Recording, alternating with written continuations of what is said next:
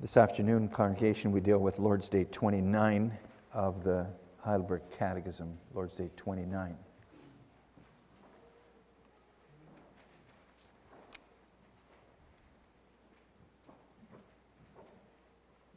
We're still busy with the Lord's Supper, Lord's Days, so this one is also again about the Lord's Supper. Are then the bread and wine changed into the real body and blood of Christ? No. Just as the water of baptism is not changed into the blood of Christ and is not the washing away of sins itself, but is simply God's sign and pledge, so also the bread in the Lord's Supper does not become the body of Christ itself, although it is called Christ's body, in keeping with the nature and usage of sacraments. Why then does Christ call the bread his body and the cup his blood, or the new covenant in his blood? And why does Paul speak of a participation in the body and blood of Christ? Christ speaks in this way for a good reason. He wants to teach us by his supper that as bread and wine sustain us in this temporal life, so his crucified body and shed blood are true food and drink for our souls to eternal life. But even more important, he wants to assure us by this visible sign and pledge, first, that through the working of the Holy Spirit, we share in his true body and blood as surely as we receive with our mouth these holy signs in remembrance of him. And second, that all his suffering and obedience are as certainly ours as if we personally had suffered and paid for our sins. So far, the Catechism, Lord's Day, our confession.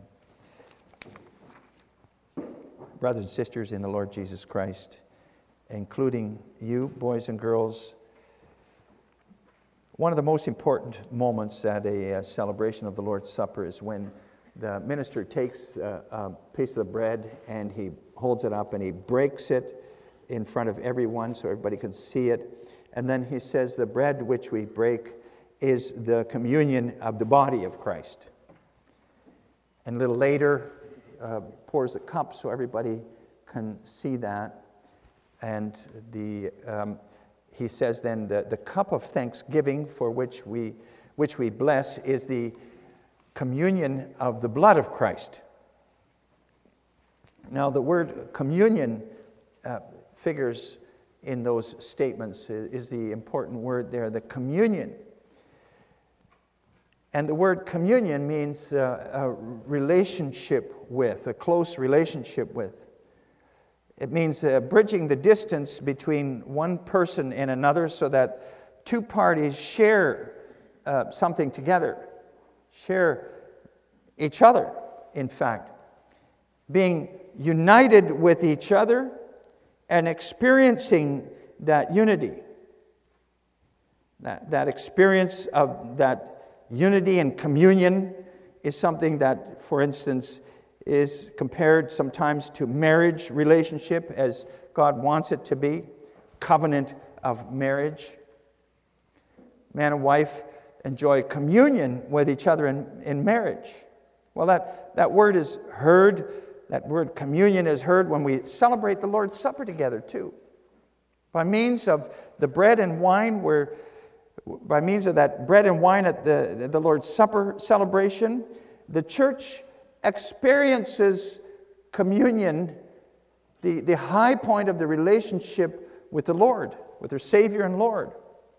And then at the same time, when they experience that with their Lord in heaven, they also would with each other, horizontally with one another at the Lord's Supper celebration. And now that we're dealing once again in the Catechism with the meaning of the Lord's Supper, I'd like to take that word communion as the starting point for the sermon this afternoon, and we'll consider how we have communion with Christ in heaven, and then also communion with one another as brothers and sisters at the Lord's Supper celebration. So I proclaim the gospel with this theme. At the Lord's Supper, Christ confirms the communion of the new covenant. First of all, the communion with himself, and secondly, the communion with one another. So first, he confirms with the Lord's Supper the communion with him.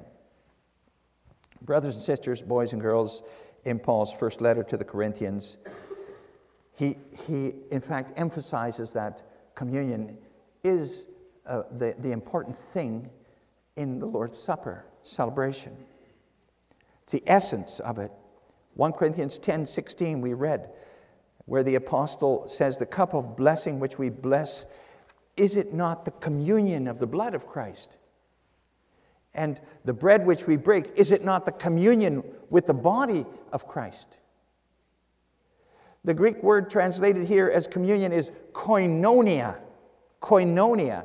And that word actually means that you share in each other.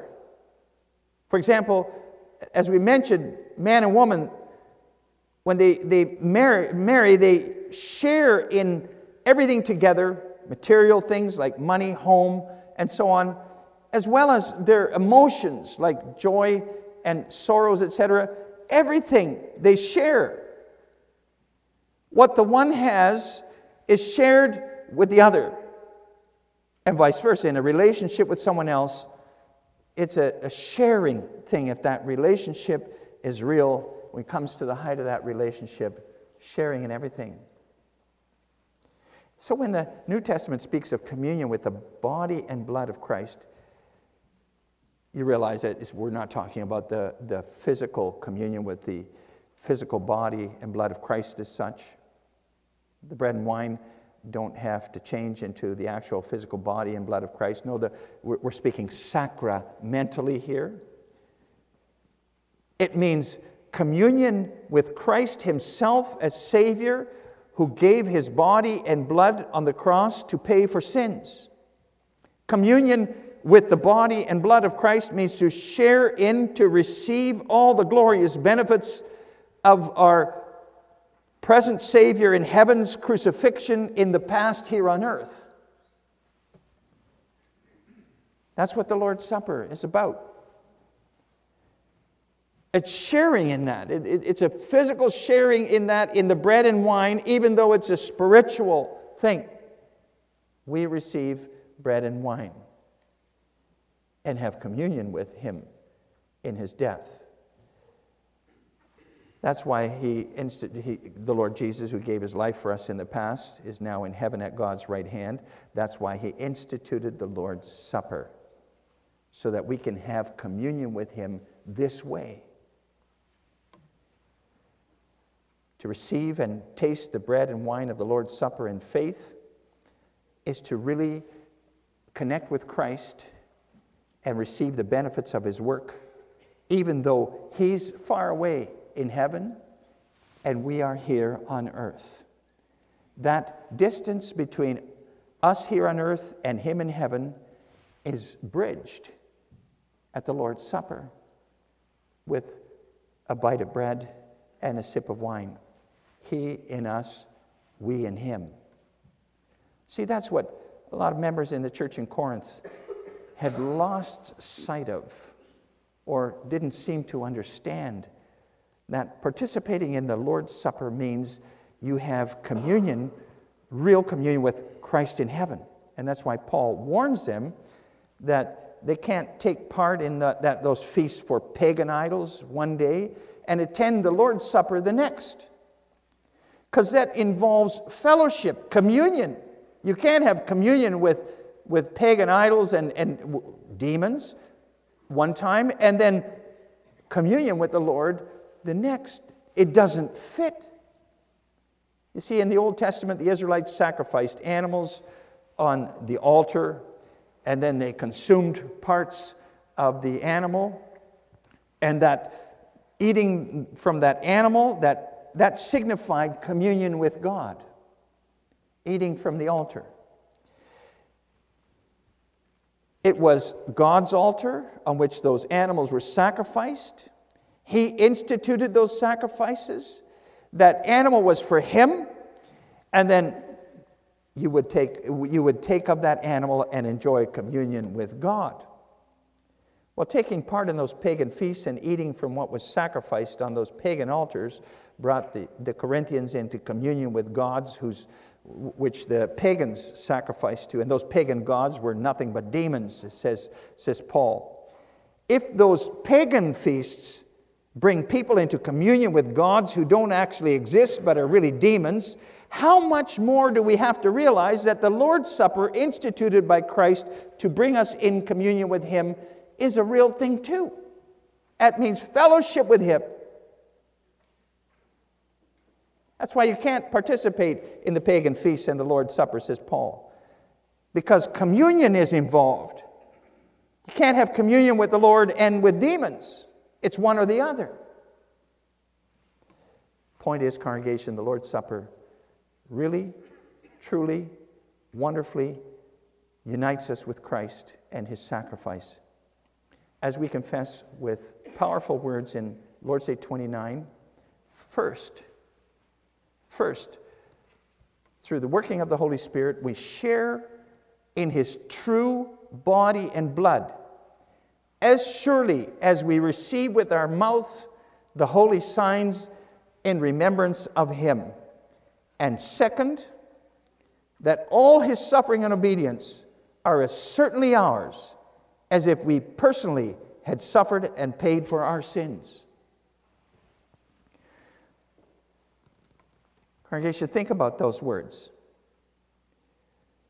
The Lord's Supper is about full, real communion with Christ and participation in everything He did on the cross.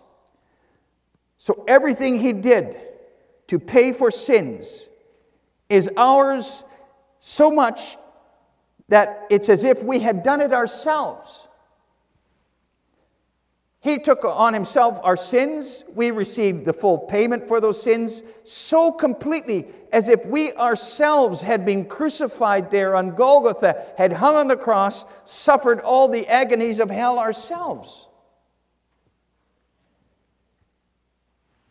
Just remember that. Remember that next time you chew and swallow that little piece of bread and you sip that wine. It connects you with that sacrifice through faith. And the Holy Spirit then impresses that on your heart again. What happened there on the cross, you share in it. It's yours. And see, congregation, that's why the Lord also commands all believers to take part in the Lord's Supper, as mentioned, Lord's Day 28, answer 75.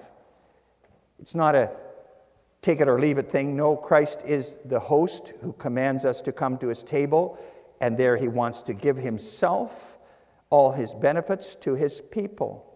So we need to be there, if all possible. Not to attend without legitimate reason is to offend the only Savior who wants you to share in everything He did for you on the cross. And that command to attend is also for the young people who haven't professed their faith yet. The Lord, in fact, has a standing commandment with all the young people too, also those who have not professed their faith. He commands you to attend catechism classes in order to prepare yourself for participation in the Lord's Supper and communion with your Savior. The Lord wants you at His table, young people. You belong to Him, the Savior. He wants to give Himself to you in that very special way via the bread and wine at the Lord's Supper. He wants you to know your catechism, grow in the knowledge and the faith of what He has done for you so that you can also share in Him at the supper, at His supper, have communion with Him and share in all He did for you too. Of course, communion, if it's really communion, has to be a two-way thing. Not only Christ communicating Himself to believers, but they also accept Him and what He declares in living faith. You have to confess that Christ and what He did and what He still does are your only salvation and hope too. Otherwise, you won't receive all His glorious benefits at His table either. It's not automatic in that sense. Because it's a communion thing, it's not automatic. It's not in the bread and wine itself. No, if you just attend the Lord's Supper out of custom, without real desire for communion with Christ. You're going to get bread and wine just like everybody else, but you're not going to receive Christ, communion with Him. You only bring condemnation on yourself, says Paul. You need to see how desperate your need is for this Savior, God and man, who suffered, who gave His life for you.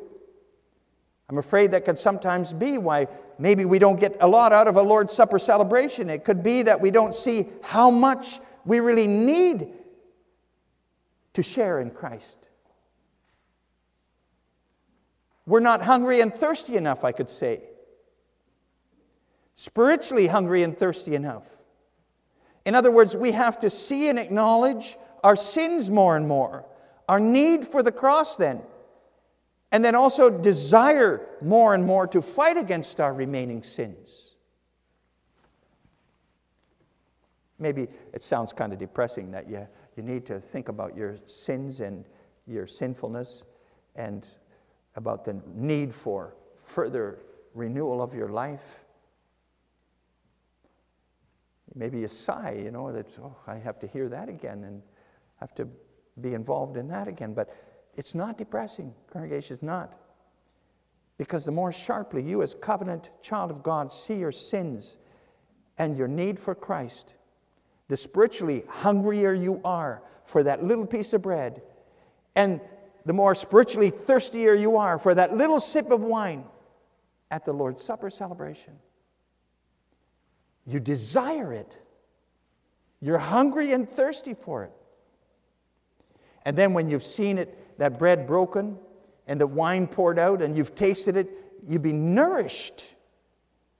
Nourished with His broken body and shed blood. Even if it's just a little piece of bread and a little sip of wine. It'll fill you to overflowing with joy and gratitude. The Spirit of Christ will nourish and refresh your hungry and thirsty souls with Christ's body and blood, with everything He did. He in me, I in Him. Close communion with Christ, congregation, very close. Again, that's the challenge, isn't it? We don't always experience that closeness of the relationship with Jesus Christ, do we? Time and again, things kind of go downhill for a time. And we run into our own sins and consequences of our sins again, right? And then we feel miserable and sinful and unworthy of God's love.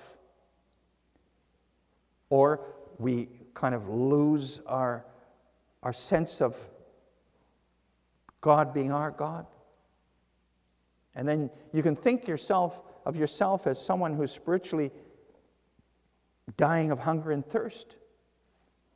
Dying of hunger and thirst. And then the Savior, once every couple of months, He invites you to His communion feast to feed you again.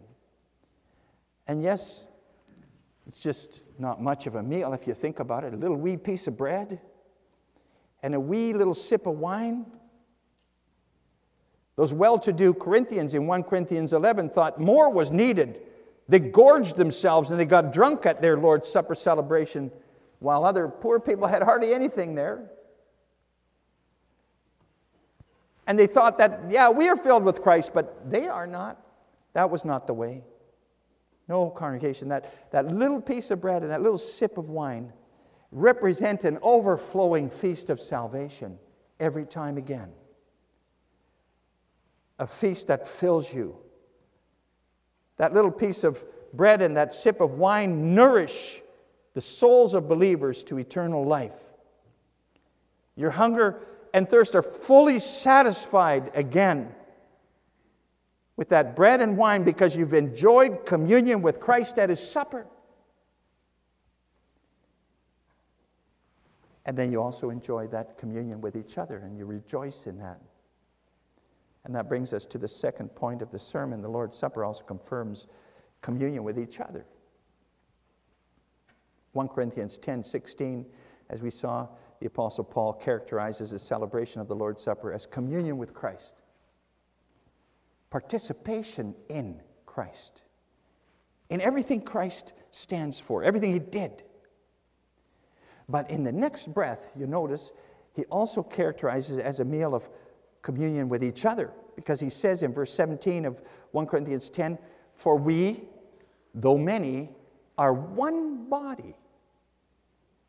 Okay? We, though many, are one bread and one body. For we all partake of the one bread. And the form for celebration of the Lord's Supper puts it together this way.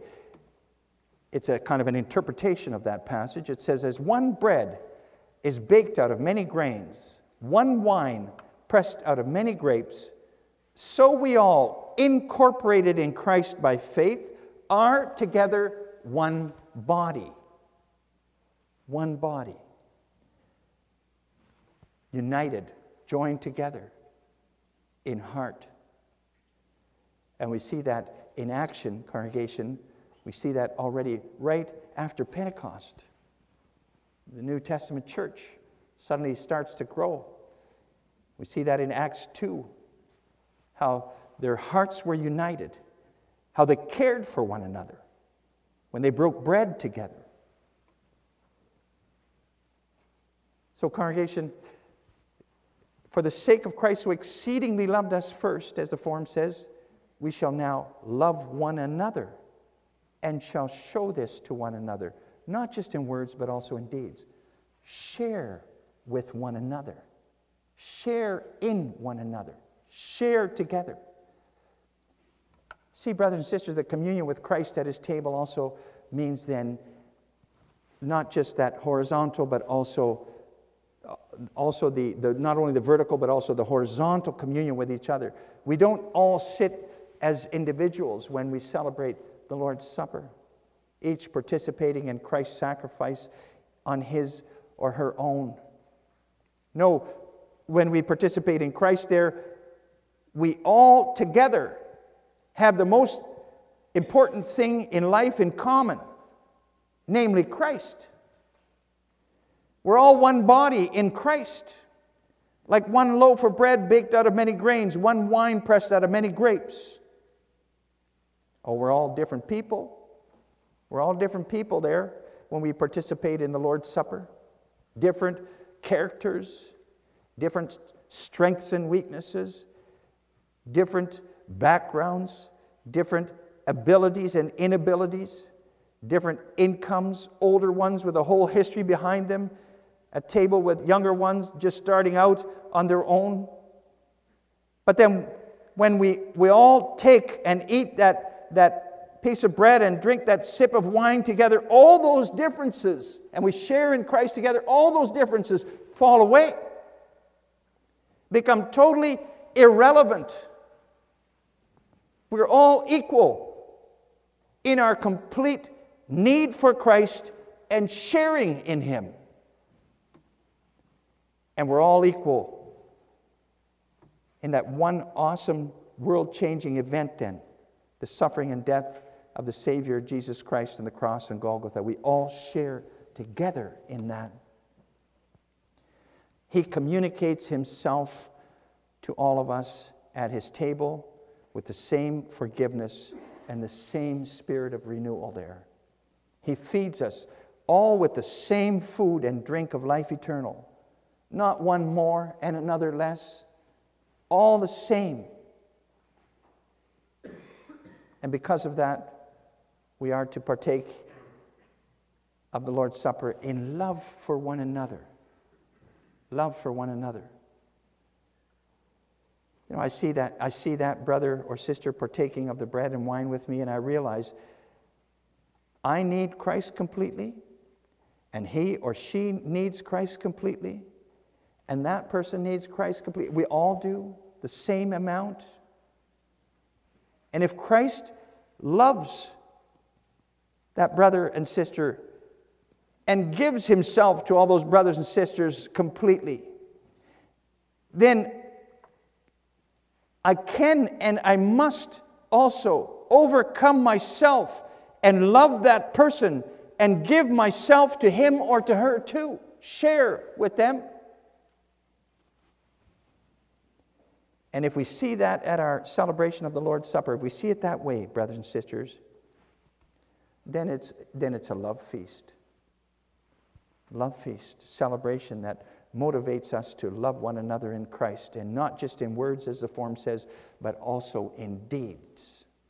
And that means it should be noticeable, not only in the collection for the needy, when we celebrate the Lord's Supper together, but it should also be noticeable in how we treat and forgive each other and help each other and talk with each other, that we have tasted the love of our Savior, and that translates in our hearts to love for all His own. We have eaten of the body of Christ, and now we are one as the body of Christ. And that also means, however, that we then also have to confess the same Lord before we can celebrate the Lord's Supper with others. We can't just participate in celebration of the Lord's Supper and invite people to celebrate the Lord's Supper here with us unless we all confess the same faith in Christ too.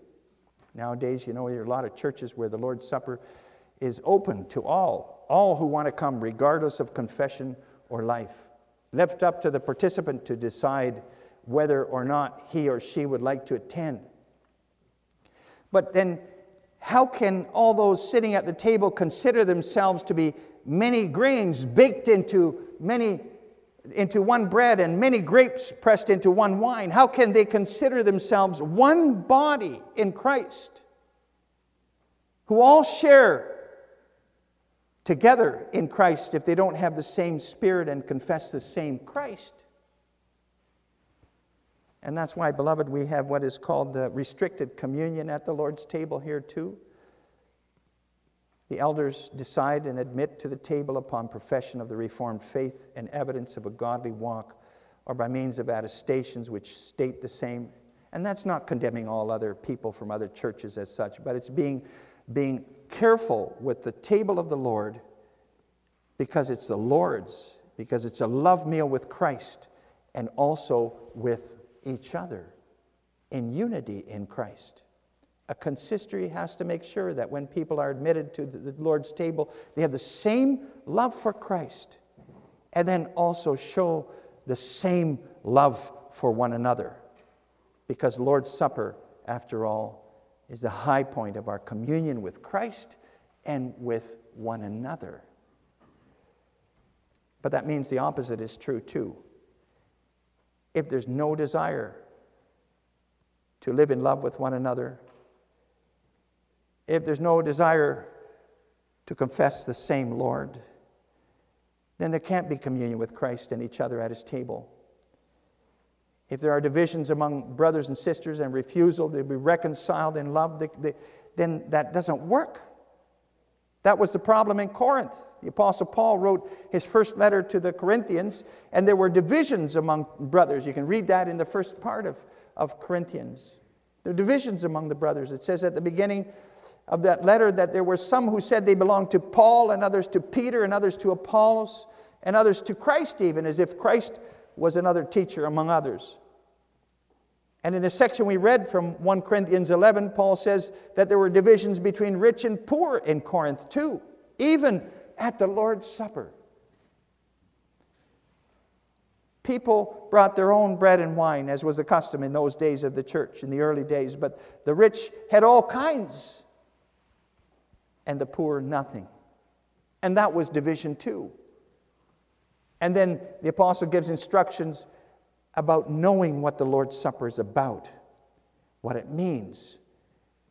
And he wants it to be celebrated rightly and with self-examination beforehand. Judge yourselves, lest you be judged. He tells the Corinthians they can't go on celebrating the Lord's Supper in that way without bringing condemnation on themselves.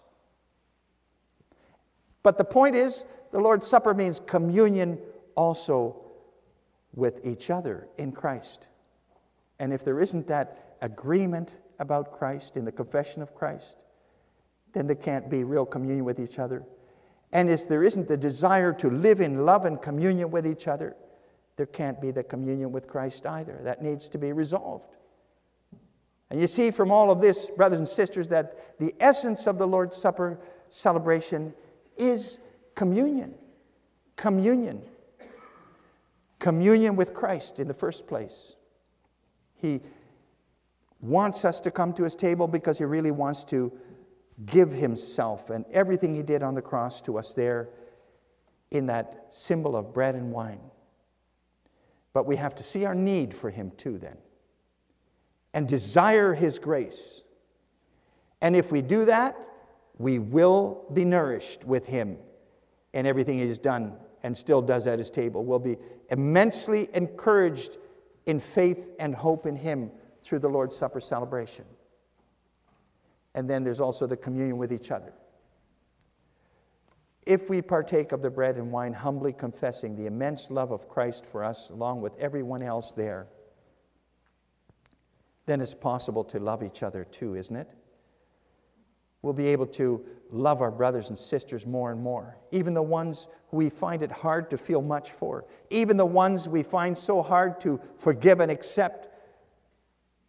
And we can love because we have tasted Christ's love for all of us at his table, also his love for ourselves. His love for us while we were still sinners. Amen.